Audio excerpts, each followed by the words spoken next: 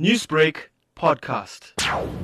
We are investigating as a department as to how these men got into our schools and torture our learners, because we can't say on one hand that we ban corporal punishment as a form of violence and then we allow another form of violence by a certain force that comes into our school. We cannot allow that, so we are investigating internally.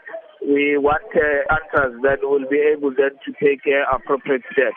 Muzi, going forward to principals and educators using such illegal forces to instill discipline, what's the department's stance on that? If there is a suspicion of drugs in a school, there is one recognized law enforcement agent, which is South African Police Services. You must engage their services so that they will know what to do when getting into a school in terms of the protocols that are there and procedures, and they will know how to process any learner who is in possession with drugs, so that whatever that they do is within the prescripts of law and is above board, so that you don't have comebacks where we are challenged as a department where there is a degree of torture or other things that are not allowed by the South African Constitution.